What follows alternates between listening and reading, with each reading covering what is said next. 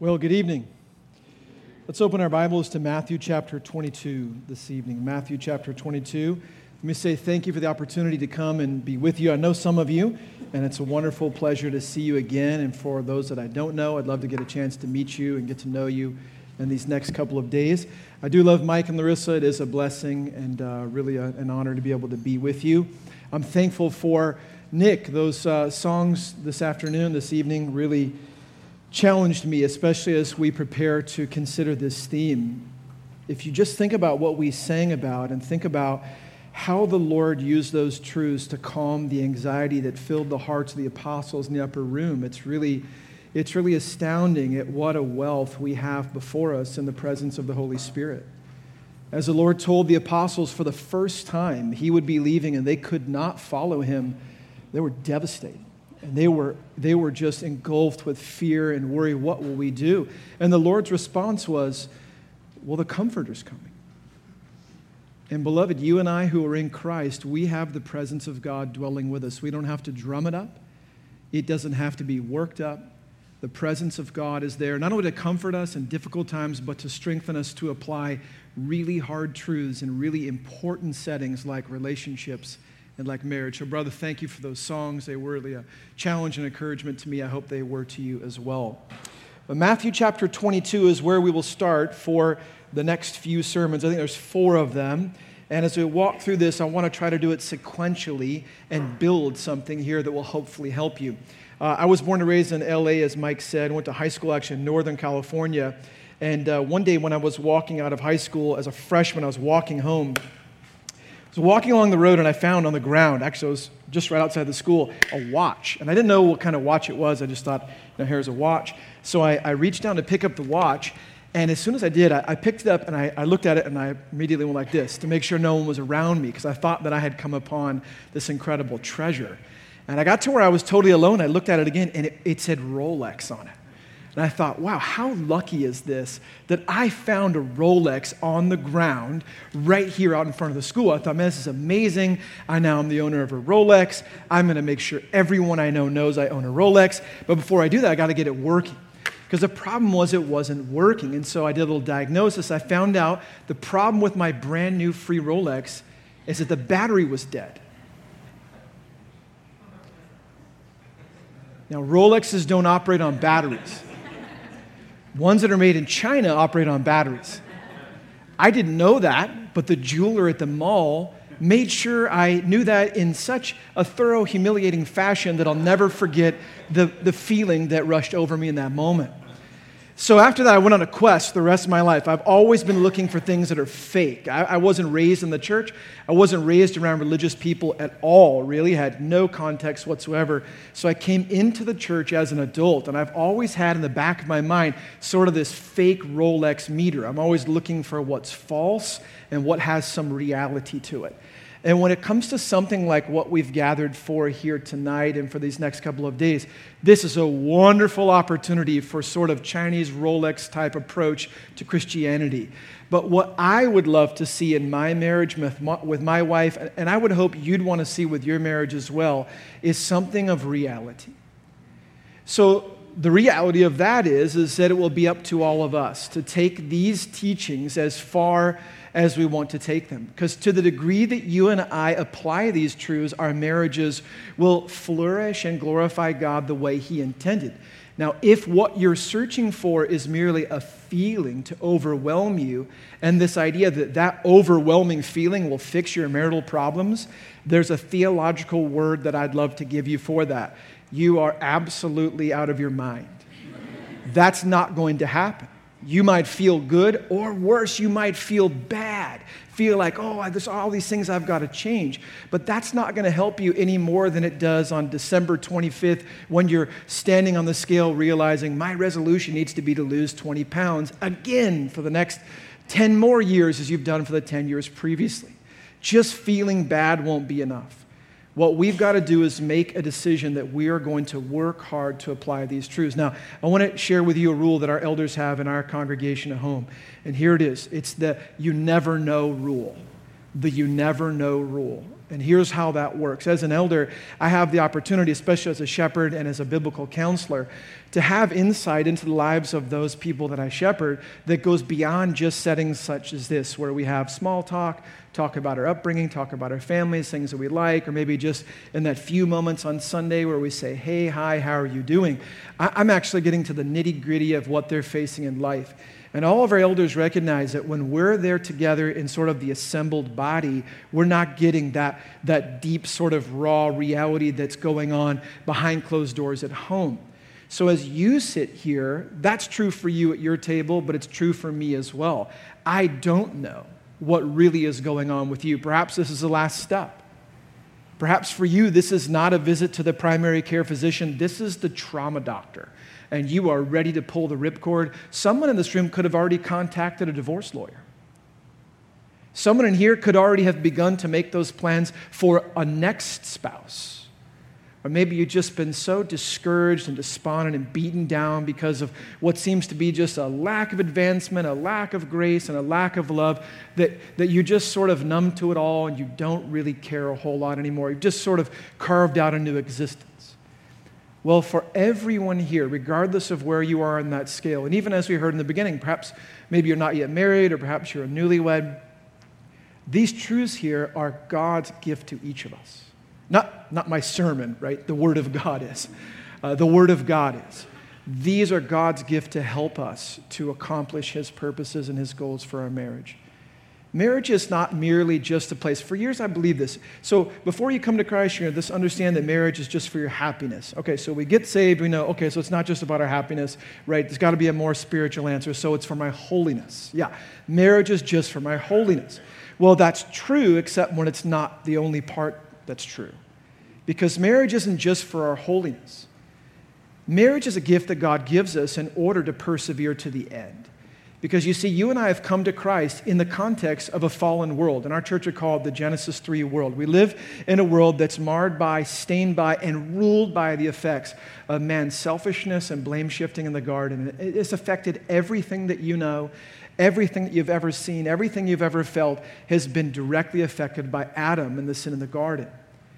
And life in that world isn't easy. It's hard. My life is dynamic. Your life is dynamic. You have a heart. According to the Bible, Proverbs chapter 4 says that our heart is sort of the seat of our whole life, right? The issues of life spring forward from our heart, and so we're supposed to carefully guard it. The Lord says over and over that sin comes out of the heart. What comes out of our mouth comes out of our heart. So we're these hearts that are entrapped in these bodies that are frail and fallen. So we've got these dynamic hearts that are always wanting, they're always desiring, they're always fighting, they're always shifting. And then we've got them inside these broken down bodies that are deeply affected by the fall. They're dying. Paul says they're decaying. He says the outer man's dying and decaying. The inner man, though, it should be on a different path of being renewed. So you've got this heart, it's in a body, and then this body's in a broken world. And that broken world is filled with things that are not only difficult, as in the sense of sickness or disease or hurricanes or plane crashes, but also sin. People don't just sin against things, they sin against other people. And so people sin against us, and we sin against other people. And so when you take all three of those elements together, you've got to realize that we have dynamic lives that are always changing. And when you take two people living that life and put them together in a marriage, there's going to be sparks. And it's going to be difficult. So I believe that God gave us marriage not only in order to make us holy and like Christ, which we'll talk about that tonight, but also I believe He gave it to us as a merciful gift because this life is hard. And as we wait for the return of our Savior, as we wait to go to be with the Lord, He gives us a glimpse of this incredible love that you and I will know experientially forever in heaven in a limited form with our spouse. My prayer is that over the next couple of days, as we walk through this, you'll begin to see maybe a smaller or a bigger glimpse of what that could be for you. Tonight I want to start, though, at the foundation in a sermon or a study entitled Love Comes First. So let's look at Matthew chapter 22, and we'll consider verses 37 through 40. Very common text you should know quite well. Matthew 22, 37 through 40, and we'll talk about how it applies to our relationships with our spouses. Matthew 22, 37 through 40. Let me go ahead and read it. I'm reading out of the New King James Version. So if you have a different version, there'll be several points where I might point out what your text may say, but just so you know where I'm at. Listen to what the Lord said.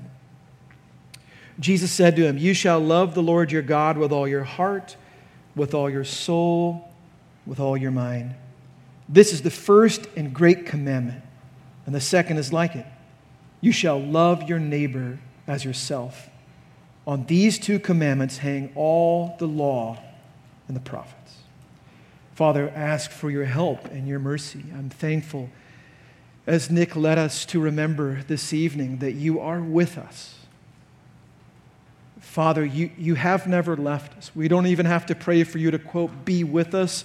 It would be impossible for you not to be with us if we're in Christ.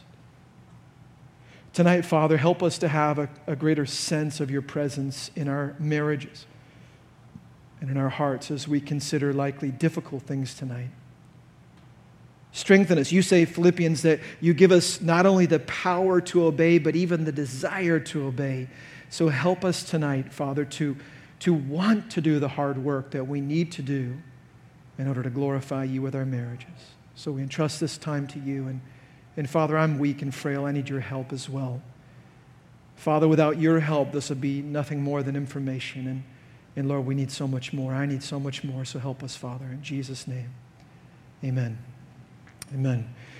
Well, you're here and you're part of likely one of the most biblically sound churches in the area. And so likely you know what the Bible says about certain doctrines, marriage being one of them. And so you might already be thinking Ephesians chapter 5, Colossians chapter 3, 1 Peter chapter 3. I know those texts, Mark. I sort of know where you go. Well, hey, you've been married a long time. How well has that done in solving all of your problems just knowing what they teach?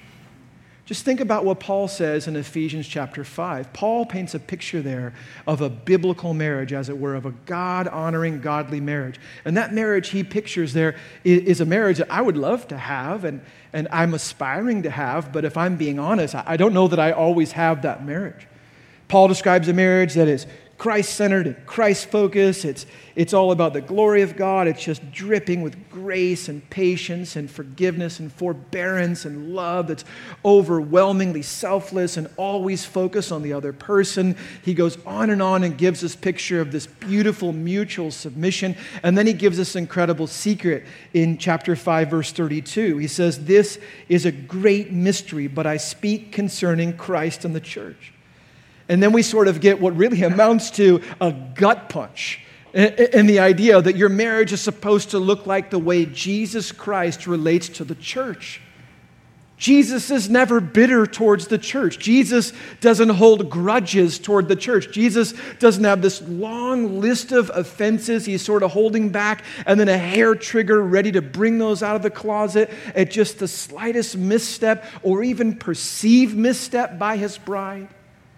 Jesus is never selfish. Jesus is always present. Jesus is always gracious. He never has a harsh word. Jesus always believes the best. And I sit back and think, boy, that does not reflect my marriage most of the time. If you're here tonight and you're going to be honest, I would imagine you'd have to say, if you hold up the model of Jesus in the church, you'd have to be like me and say, I've definitely said things to my wife that I obviously regret and I've been convicted of, but I know Jesus wouldn't say to the church.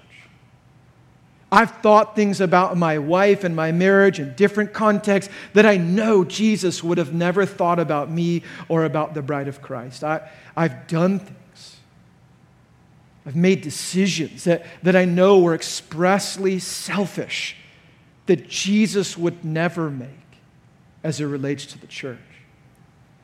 And so on the one hand, you might walk away from Ephesians 5 discouraged, like I have been many times as I've walked down that road. Well, I can't do that. I obviously am failing to fulfill this picture that Jesus has given to me, so what in the world am I supposed to do?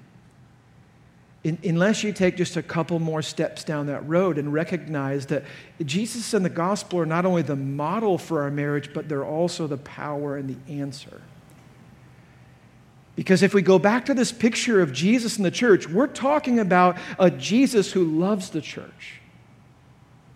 something that we talk about a lot, our elders talk about a lot, and we talk about a lot in our times of pastoral prayer with our church and during times of corporate worship, is how God is patient with us. And beloved, I just melt under that idea because I need God to be patient with me. The fact that God is forbearing towards us, the fact that God is not short-tempered towards me. These are things that describe the Lord. The fact that He forgives us of our sins and that He loves us. Well, beloved, if you're in Christ, those are things that He's done to us, but those are also things He's empowered us to do to others. Because I've been forgiven by Christ, I am now free to forgive you. Because I'm loved by Christ, I'm now empowered and I have a model in order to begin to love you. Because I have a selfless Christ that serves me and ministers to me daily, I am now not only shown the way, but I'm helped in order to do that to you. And that's the secret to marriage, is understanding the relationship between the gospel and the marriage that God has given us, the relationship between the marriage of Christ and the church and the marriage I have with my spouse. So if you're in Christ today, that means there's hope for you. I don't know where you are in your marriage. I started out sort of heavy, and I did that because I despise those fake Rolex type of experiences in church. And I don't know you, but I am certain there are people here that are in a bad way. And for us that are in a good way, perhaps these are encouraging things that will help protect you and strengthen you in order to ensure you don't walk down those roads, or when you do, you stay for only a short visit. But if you're in Christ and you're way down that road, or perhaps you're standing on the first step of that road, if you're in Christ, there is hope for your marriage. There are no hopeless marriages outside of Christ. If that were the case, that would mean that the church would find itself at times in a hopeless situation with her Savior. Because that's impossible through the gospel, it's also impossible for you and I to be in a hopeless state in our marriage. My relationship with Christ has more to do with my marriage and my day-to-day interactions with my wife, what I say to her, what I think about her after I hear her saying things, than I would imagine. And I want to spend our first few moments tonight considering this relationship. In fact, I want you to think about your marriage this way. Your marriage, and what you say to your wife in the car, what you say to your wife laying in bed, or how you respond to your husband on text, or whatever it is you're doing in the context of that marriage, that is likely the clearest window into your relationship with Christ that exists in your life. That's the point of our text tonight. To love God is to love others. To not love others is to not love God. It seems so elementary, but tonight I pray that it'll be a help to you. So let's go back to our text, Matthew chapter 22. We'll look at verses 37 through 40. And I want to talk about how Christ describes devotion to God and devotion to others as at the very top, or really rather at the foundation, the very bottom of life in His kingdom. And I want to do that by describing two types of love. The first one is simple. It's love for God. Love for God. Jesus said to him, "You shall love the Lord your God with all your heart, with all your soul, and with all your mind. This is the first and great commandment." Now, this is the great commandment. You know that already. It's just two direct quotations, a little bit of altering from two Old Testament texts. I'll talk about that in a moment. These stand out in our Christian experience. We know these. We hear these in the Great Commission over and over in the Christian life, and here's how we tend to hear them. You're supposed to love God more, and you're supposed to love other people more. But typically, that's where that ends. And so in my mind, I'm left with this idea, well, yeah, I want to love God more. I'm not exactly sure how to love God more because I kind of love myself a whole lot. Loving myself sometimes gets in the way of loving God. And it's even worse when it comes to loving other people, because I love myself far more than I love other people at different times. So how in the world do I advance down that road? I hope we can cover that and hopefully put some feet on that tonight as well. Jesus is describing here what was a problem, and really it began in Matthew chapter 5. And it's the problem of the religion of the day. It was fake. It was like that Chinese Rolex watch I found that day in Torrance, California, outside of West High School.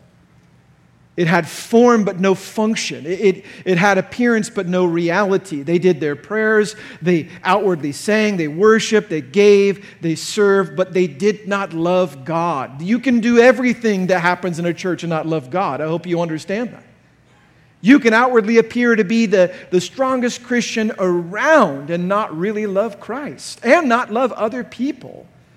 And that's at the heart of what Jesus was getting at here. They didn't really love God, and he's going to prove it by pointing out what was obvious to others. They didn't love other people. And because they didn't love other people, he was able to prove they didn't actually love God. Jesus is answering a question. Let's back up and look at the question. Look at verse number 34. But when the Pharisees heard that he had silenced the Sadducees, they gathered together. Of course, they think they're going to be able to solve this problem. Then one of them, a lawyer, asked him a question, testing him and saying, "Teacher, which is the great commandment in the law?" Now, their purpose here was not to get an actual answer. Their purpose was to stir up trouble, like one sibling trying to throw another one under the bus. Their whole purpose was to get Jesus in trouble here. Of course, you understand, in this ancient day, their religious system had taken what the Bible actually said and just increased it exponentially. Over 600 laws they extracted out of the Old Covenant. And of those laws, they divided them up into two simple categories, serious and non-serious. And no one agreed on which one was which. And so this question was almost sure to start an argument. It was sure to start a controversy, and that was the point. Sometimes when I read the Bible for the first time, and even now as I read the Bible, I wonder, are the Pharisees actually interested? Are the Sadducees serious? Do they really want to know? And then it's just a few lines later you realize, no, they actually don't want to know. But they asked this question, maybe you think that Jesus would give one of the 10 commandments, or maybe they would have thought he would have given one of the 10 commandments, but instead, he gives a verse they all knew cold. I mean, we're talking Awana-level verses here. They not only knew this verse, they repeated this verse multiple times a day. Every day they were required to do it. They knew this verse, but Jesus is going to prove they didn't know this verse. And there is a way to have the Word of God in your head and not actually have it in your head. There's a reason why we're admonished by the psalmist in Psalm 119 to hide the Word of God in our heart that we wouldn't sin against God. So that Word is not only just trapped in there, but that our life begins to reflect it. And now we're able to defeat temptations and see what is calling itself good is actually what God calls it, and that is sin.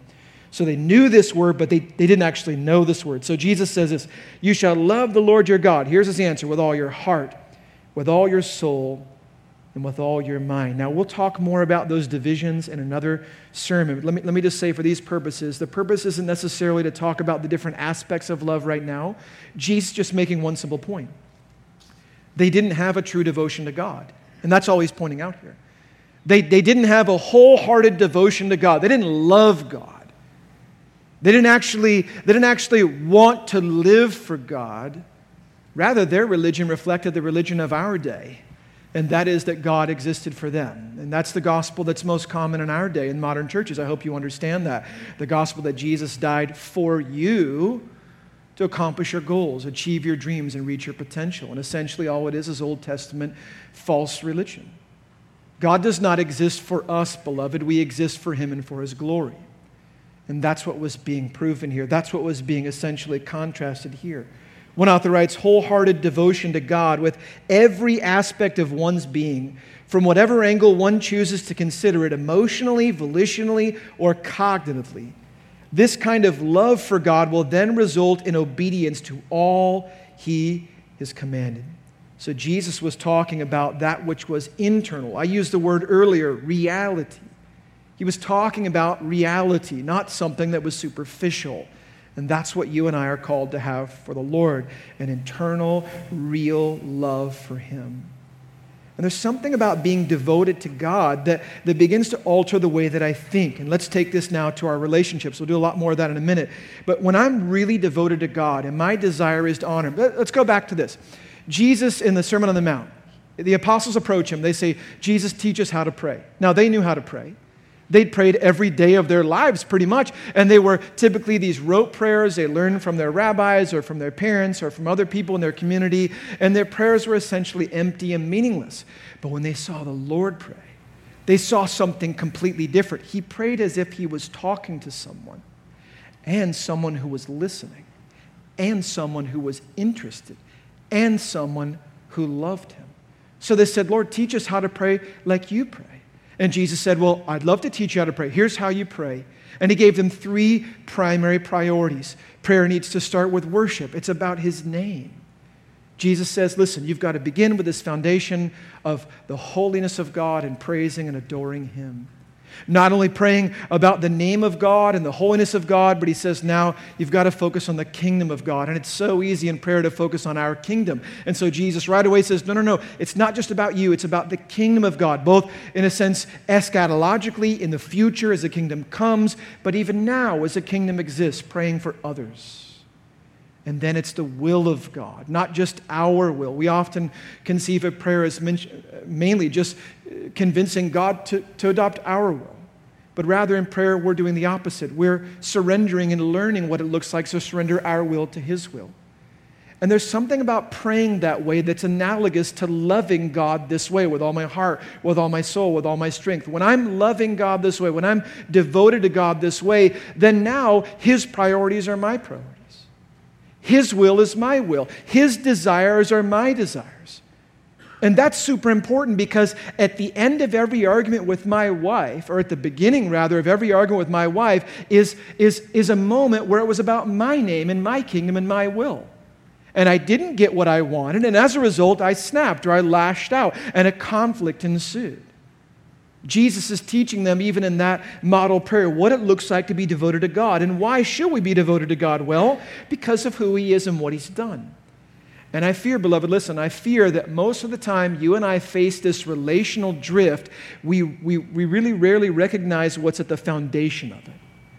Because if I have my conflict with my spouse up here, with my wife up here, my beautiful wife who loves me and did an incredible act of charity by marrying me 22 years ago, if in some crazy moment I'm angry with her or frustrated or selfish or whatever towards her, at the foundation of that is something that has to do with my relationship with God, not just her. I don't necessarily see that in the moment, and that's what the Lord is teaching us here. But if I'm focusing on my name, my kingdom, and my will, well, now if she doesn't give me what I want, or she stands between me and what I want, I'm going to lash out like a child would who wants to have something and dad or mom says no, and the child throws a fit. Well, as adults, we throw fits all the time. They're just more sophisticated. But that's what's happening. It's an issue of worship. I'm not only worshiping myself and my idols, but I'm demanding that you and my wife and others worship them the same way. And if you fail to worship them, I'll act like some wicked Old Testament king, and I will execute justice and judgment upon you. Being devoted to God sort of flattens all of that out. And now all of a sudden, I've surrendered my name and my kingdom and my will, and it's about God. And so, beloved, when you and I neglect our walk with Christ, when you and I neglect the spiritual disciplines, our marriages suffer, but you and I would never think it's that. In our congregation, I know it's probably true here as well, as elders, the number one thing that we admonish our Christians, our fellowship to do is to daily allow the Word of God to transform their thinking.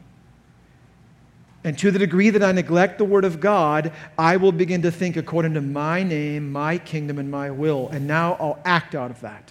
But the more time I spend in the Word of God, and the more time it begins to shape my mind and my thoughts and my life and my affections, my desires, now all of a sudden I'll begin to, hopefully with God's help, act out of those new things. Jesus is teaching us to be devoted to Him, and we should love Him in this way because of what He's done. But we often neglect the Word of God, and as a result, we begin to forget who He is and what He's done.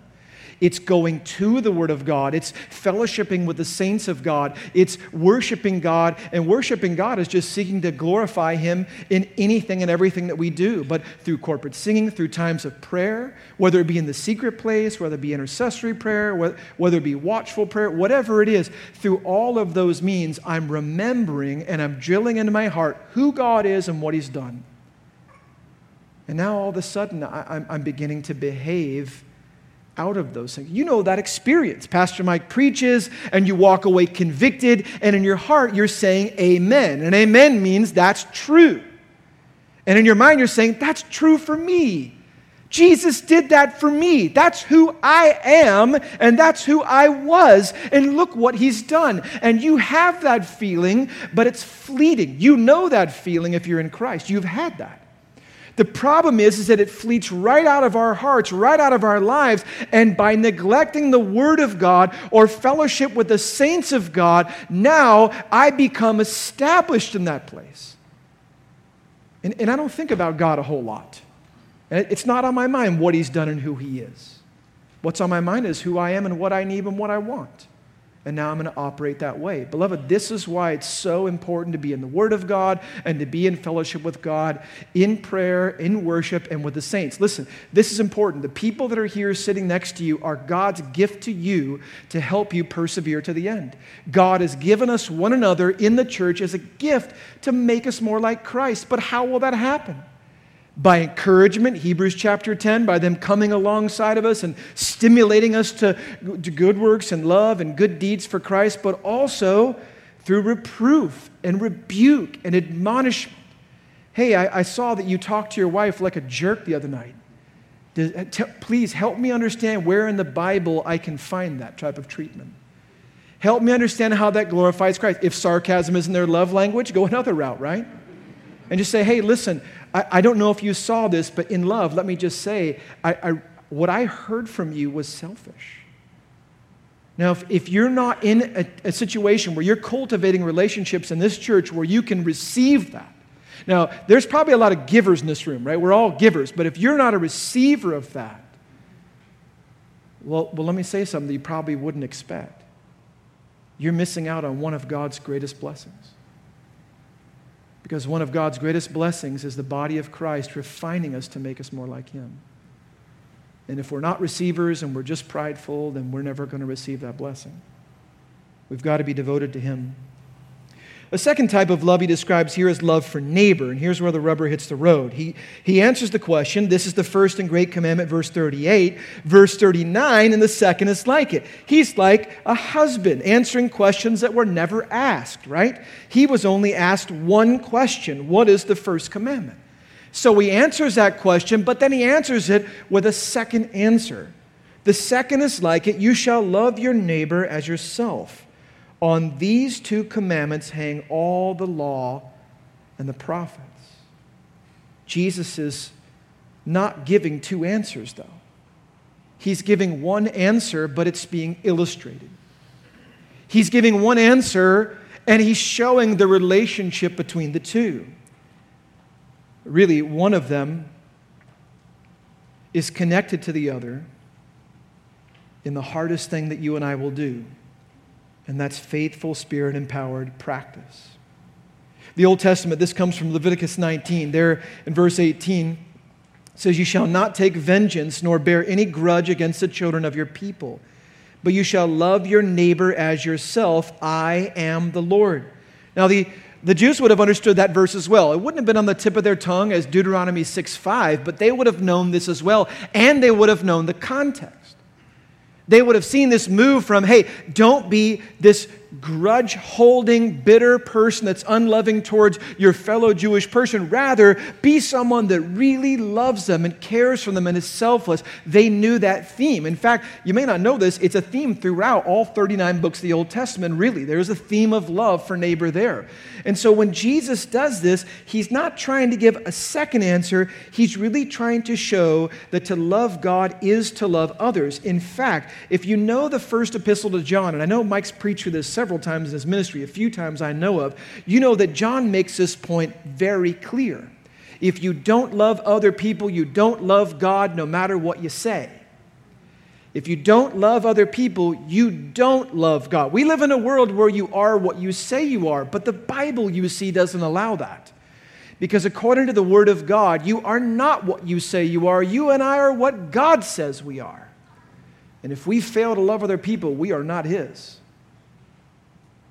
We are not His. Jesus is making a very simple point here. If you love me, you will love others. In fact, that's the way it will be evident that you love me. If you want to know what it looks like to be devoted to God, you be devoted to others.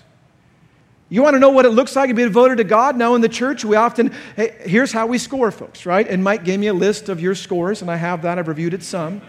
No, I'm kidding. He didn't give it to me, emailed it to me. But we typically score people on how busy they are. And being busy in the church is almost no indication of how much someone is devoted to God. In fact, what I've found over my years of ministry is sometimes the busier someone is, the more confused about the gospel they are.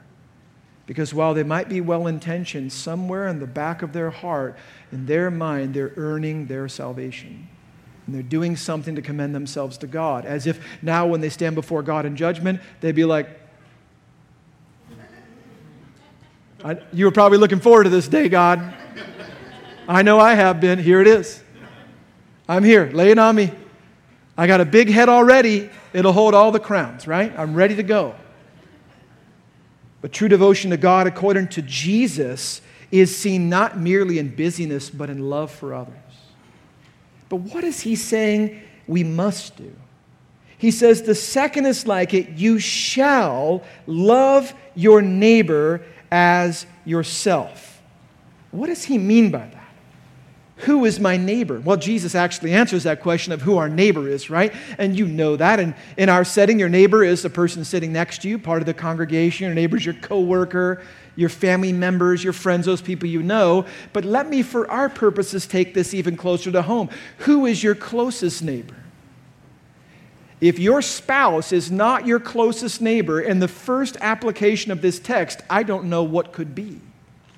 My spouse is my closest neighbor, and therefore, the very first place I am going to reveal my true devotion to God. So, the state of my relationship with my spouse will always be an accurate reflection of my devotion to God. That's what Jesus is saying. That's the point that he's making. My love for God will be seen in my love for my spouse. Now go back to this pattern prayer. His name, His kingdom, His will. When I love God, when I'm devoted to God, all of a sudden all of my idols hopefully begin to somewhat weaken, though I'm continuing to create them and I'm stoking those fires. But now I'm starting to think through God's eyes. I'm starting to think about God's purposes and what God would want me to do. What does God command me to do? What does the Bible say? And now I'm starting to think that way. But if I take it a step further, when I'm really devoted to God and I understand the way that He loves me, now it frees me up of something that I do a lot of. It frees me up from looking to other people, especially my spouse, to give me what only God can give me. And see, beloved, a lot of our frustration in marriages is because we're looking to our spouse to give us what only God gives. And our spouses are incapable of giving it.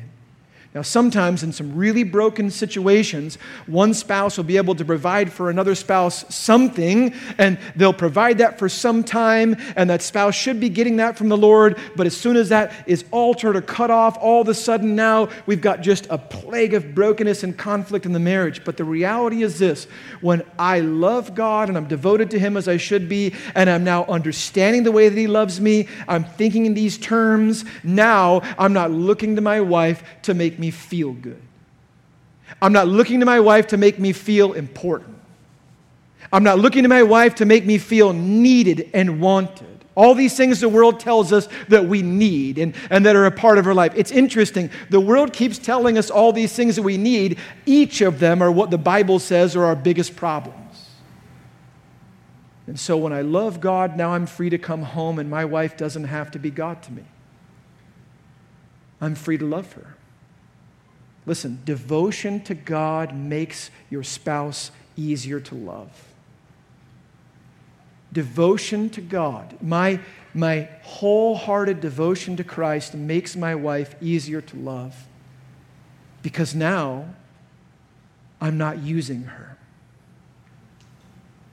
It's so easy. Listen, I've been in ministry for a long time, and even as a pastor, it's no different. As a pastor, as a church member, it's no different. It's so easy to have the appearance of being godly and solid Christian, have great Christian family and all these things, and have all kinds of just messed up, wicked, unbiblical, out of order stuff going on in the home. In the marriage, parenting with the kids, all those things. It's so easy to happen. And one of those things that are just so common is where we're just essentially using our spouse to give us things. This, by the way, is something you may not be aware of until you're ready to divorce. And then here's what you hear. Well, they just don't give me this anymore. They're just not this anymore. She's changed. Listen, husbands, if you did not know your wife was going to change, you obviously have not been paying attention, right? Your wife is going to change, and so are you. We're going to change in 100 ways through the course of marriage. We're going to change physically. We're going to change spiritually. We're going to change with our desires, our affections, the way we treat people, and that's because of our hearts, and then physiological, chemical, organic things change. I mean, so much goes on in the life that changes. If you're just looking to your spouse to give you something, and now she or he has changed, you're no longer getting that, the problem is not likely in them, but the problem is that you're looking to them to give you what God can give you and is the only one that should be giving to you. This is such an easy road to go down, but Jesus teaches us the devotion to God makes our spouses easier to love by teaching that the way I love others is a reflection of my love for Christ. So let's go back to our marriage. The condition of my marriage, how well I love my spouse and how much mercy I give to her, how patient I am with her, how forbearing I am towards her, how generous and kind I am towards her, how selfless I am towards her. I can fake those things to a degree. But if they're real, they're a reflection of what I'm getting from Jesus. And so in reality, I'm receiving all of these things from Him, and then I'm giving them to her. And I have found over the years, especially in 22 years of marriage, and I know many of you have been married much longer, and so you probably know this already, but I'm still trying to learn it, right? What I've found is this. When I stop before I respond to something my wife has said or done or start to think in my mind, and boy, I've conceived of lots of horrible things she's never actually done that I've just in my mind just assumed she's thinking, and I can't believe I'm going to get back and I'm going to make her pay, and nothing even actually was said or done or even thought. But when I stop and step back and take that thought and those feelings and those impulses, those desires and that temptation, and I bring it over here and I let the gospel shine its light on it, all of a sudden my demands begin to fade. And I just slide off of that throne that I'd put myself on in shame, and I get down and I'm like, what am I doing? My wife does not answer to me. It's not about my kingdom. It's not about my will. It's not about my name. She's not trying to live to honor my law code. I don't have the right to execute justice when she breaks my law. That's not how this works. Her and I, we're on the same team. We're a part of His kingdom. You see, when you and I got married, something happened. Here we are, we're standing there, the husband's ready to go, you're dressed in your tuxedo, rented clothing is always fun. The wife is over here, she's ready to go, the bride, the pastor's here, wherever you want to put them. And now as I'm coming together, Ephesians 5 teaches us, something spiritual happens, right? The two become one, we join into a covenant together, and this wonderful thing is happening. But there's something simpler happening here. There's a mathematic equation happening here that we never talk about enough in premarital counseling. This is why we changed it. In fact, this year in our church, we had a pre-engagement conference because we recognized by the time folks get engaged, it's almost impossible to solve the problems because now it's even worse because they're focused and now they're operating out of fear. Well, if I say this and she might not want to marry me, and if I'm honest about this, he might not want to marry me. So we backed it up even further to pre-engagement to try to solve some of these problems. But there's a simple mathematical equation that's happening here. You have 1 plus 1, and it equals 2. But what's the 1 and what's the 1? This is 1 sinner plus 1 sinner. You know what that makes? It makes 2 sinners. And you know who you're most likely to sin against? The person you can't fake against anymore, the person you can't convince you're someone that you want to be, the person that knows you for who you really are. When one sinner marries another sinner, you've got two sinners coming together, and in this fallen world, you're going to sin. And that's why this devotion to God is so critical. That's why understanding my marriage as a reflection of my relationship with Christ is the absolute foundation. In the next few talks, especially tomorrow, we're going to talk about the dynamics of relating to one another in a fallen world and dealing with temptation to sin and all of these things. But the foundation is a love for God. So if you're here, brothers, listen to me. If you're here, and you've checked out, you've given up, or you've found some new normal and it's not a healthy, God-honoring one, I want to challenge you specifically tonight to ask yourself this question. Are you really going to keep blaming this just on your wife? Or is there a place for you to step back and consider your relationship with God? And wives, I would ask you to do the same thing. It's so easy for me to be convinced that my problems are actually my wife's problems. But are you going to step back and say, it's not just that easy where I can blame it on them. It's something I've got to start with in my own life. Let me take it one step further. In our biblical counseling, our elders, when we do biblical counseling, we have sort of a rule there as well. The very first step of counseling, whether it be marriage counseling or any other counseling, the very first step of counseling is simple. It's always the gospel. Because if you don't have a full, personal, experiential understanding of the gospel, you're not equipped to do these things.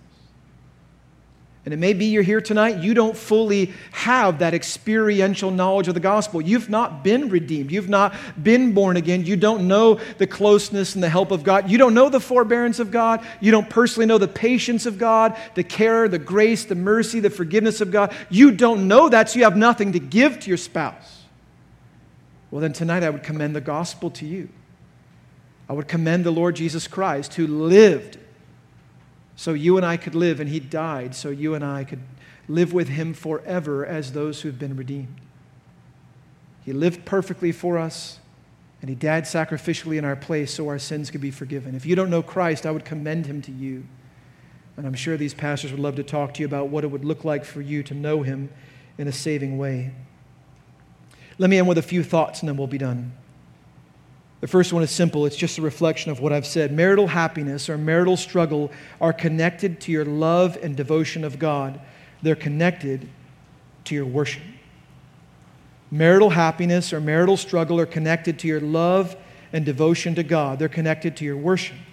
You see, our marriages always start out good. They start out so hopeful and so happy, and you plan not for counseling. You don't plan for divorce. You plan for just wonderful things. But then the dynamics of the heart come in, the dynamics of a broken body come in, the dynamics of a broken world come in, and hurts begin to compile, offenses begin to compile, and now all of a sudden that thing that was so beautiful 2 years ago, 10 years ago, 20 years ago, now is absolutely unrecognizable. And you're ready to move on to something that's hopeful once again. I'm suggesting tonight that this problem, at its heart of what you're looking at now, it's no longer the beautiful, hopeful thing you started with. At the heart, the foundation of that problem is your devotion to God. And to the degree you and I will restore that devotion to God, we'll experience that hope and really that beauty that I talked about in the beginning that God has intended for all of our marriages. As soon as we stop worshiping our own idols and forcing our spouses to worship us by meeting our demands and giving us what we want, and again, worship God alone, we'll find ourselves free to give and receive love. One author writes, I was helped by this. Behind the struggles with poor communication, problem solving, or understanding the roles of husband and wife, there are struggles of poor worship. Remember, we were designed to worship the Lord and love Him most. If He's not the focus of our worship, then something else will be. Idolatry didn't work out so well for Israel, and it won't work out for us either. You'll find that worship is the underlying heart issue, while poor communication, problem solving, pornography, and children are by nature byproducts of a heart worshiping something other than the Lord Jesus. And so much today of material for marriage is all about symptoms. It's not at the heart issue of the problems. If I just teach you how to be good communicators, what I might teach you to do is how to be more selfish and be better at it. What I might teach you to do is to win more arguments and, in fact, to make your spouse feel worse and want to worship you more. If all we do is try to help you overcome your financial issues or perhaps other issues that relate to physical things, and we don't actually get to the heart, we've not really helped you. It all comes down to the level of our heart. And who are we demanding be worshiped? Number 2, to have a mercy-filled marriage, you must know the mercy of Christ and experience it regularly. You must know it. I said that, but you must experience it regularly. Beloved, if you don't have a sensitive spirit, if you're the person that's like Adam in the garden and always blaming others or God for your sins and it's never your fault, if you, husbands or wives, always blame everything on your spouse or your kids or your boss or the refs or the umps or the president and nothing is ever your fault, beloved, listen, if you're professing to know Christ, you have a huge problem. You have a huge problem. Because that's showing that you do not have a sensitivity to the work of the Spirit of God. We have in the modern church just absolutely missed the work of the Spirit of God. We have confused a feeling for a supernatural work. You can save me of people falling over. You show me people who've faced the convicting power of the Holy Spirit and they stand down the barrel of temptation and they choose to honor their wife instead of pornography. That's the power of the Holy Spirit. Don't show me something generated by lights and smoke and music. Show me someone living for Christ and demonstrating the power of God by being selfless when they want to be selfish, by being kind when they want to be harsh. That's the power of the Holy Spirit. And if you and I are not regularly confessing our sins, repenting of our sins, and experiencing that patience, that forbearance, and that loving forgiveness on an ongoing basis, if you and I don't know that, if you and I have developed this low view of God and high view of self, so we're never at fault, we need to go to the Word of God and true worship of God and fix that problem. Because the more godly we are, the more keenly we'll understand who God is and who we aren't, and more keenly we'll know who we are and what we need. And as a result, now we are going to be more apt to look at our wife and say, this isn't just a case of she violated my law, she's a sinner, she deserves payment. We'll recognize that's me with the Lord 10 minutes ago. How dare I look to my wife and give her what I would absolutely I would crumble under if God gave me a fifth of that. We have to know and experientially know the mercy of God to be able to give it to one another. And you say, well, Mark, I've been in church 20 years. I've had that sermon. Beloved, this is a sermon you and I need to apply to our hearts every day. A story I've told for many years, and I feel safe to say it because I'm going to leave in a couple of days and the person's not here. But I have a memory that stands out because Pastor Mike's been a wonderful friend to me and a huge help and a mentor for many years. But I remember one time that I heard someone say, why is he always preaching the gospel? This is almost 20 years ago. And at the time, I didn't fully understand really the weight of what was being said. The person that was asking that thought, come on, let's move on to deeper things, man. Let's talk about Revelation and the book of Daniel and Ezekiel and how all those interplay. Let's talk about the 70th week, man. Let's get beyond the gospel. And I didn't fully understand what was at play, but now, 20 years later, there is literally nothing deeper than the gospel. And there's nothing more important for my marriage than the gospel. If you want to know how you're going to solve the problems in your marriage, dive into the pool of the gospel. Throw away the books from Lifeway and dive into the pool of the gospel. If you need redemption in your marriage, well, Jesus is in the redemption business. If you need grace and you need to give more grace, go to the one who invented it and the one who daily gives it to us. The gospel is everything in that sense. It's not only the foundation, but it's the end of the road, it's the middle of the road, it's all of it. Finally, when you love God and are loved by God, you are now free to love others in your family as God has intended. When you love God and are loved by God, you're now free to love others and your family as God has intended. Let me end with this thought and we'll be done.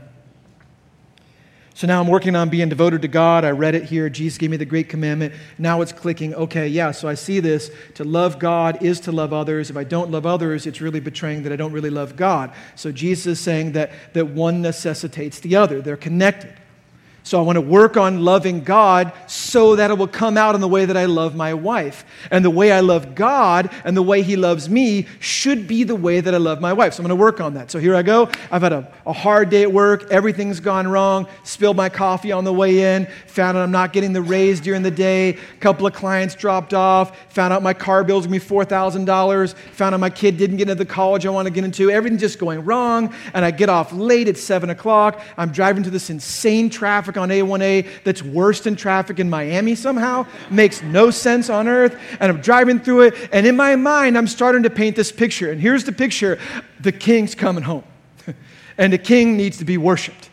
And I'm coming in that door, and I just know that my kingdom is in order, and I absolutely know that all those elements are going to be there. Kids are going to be there. House is going to be picked up. They're going to be ready to go. They're eager to help serve the dad. Dad, tell me about your wonderful day. How can we serve you? My wife's got a wonderful meal, the meal I want, not the meal my cardiologist said I need. I've got it there waiting. It's ready to go. My wife wants to give me, she just spent 4 hours on the internet and just absolutely do nothing. Super cool. I'll take care of all the problems. That's in my mind. And here I come to the door. I'm just ready to be worshiped. I open that door, and all of a sudden, before I see, I hear and smell. The kids are screaming, and you could hear a fight carrying on. My wife's screaming in the background, and she's walking towards me with a plunger, and I'm smelling. What on earth is going on? 2 bathrooms have overflowed. Your son did it. I'm leaving. It's your problem now. What happened to worship? So I'm guessing there's no dinner. And now the eruption and the explosion. But see, when I'm loving God, I'm devoted to God now, on the way home, as I feel this temptation to be selfish and to be angry and bitter and harsh towards my wife, I'm immediately facing those temptations. I'm remembering what the scriptures say in Hebrews chapter 2. He's been tempted like me, so he stands ready to come to the aid of those who are being tempted. So God, I need your help right now. I'm tempted to do this. Please help me. I'm thinking about scripture. I'm meditating on what I know to be true about my own heart in that moment. And as I walk in that door, I'm ready to go, and I see my wife in need, and I say, you know what? I love you. I've got this. Leave. And I'm exhausted. But I know in that moment, the way for me to love God is to love my wife by serving her. And I can do that now. Because I don't have to have all those things. Because I have a Jesus who loves me.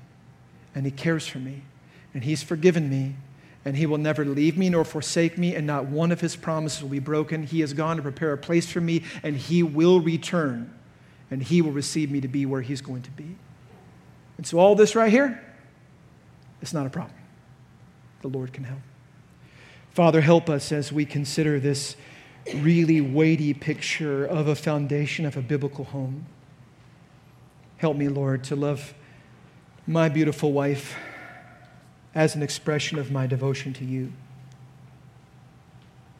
Father, we confess our failures to demonstrate a true devotion to you by seeking to separate these things up, seeing our relationship with you as totally separate from our relationship with a wife and with our husband, and justifying the way we treat them. But tonight, Father, help us to see these two as deeply connected. We want to love you, and we want it to be seen in the way that we love each other. So, Father, work in us, I pray. In Jesus' name, amen.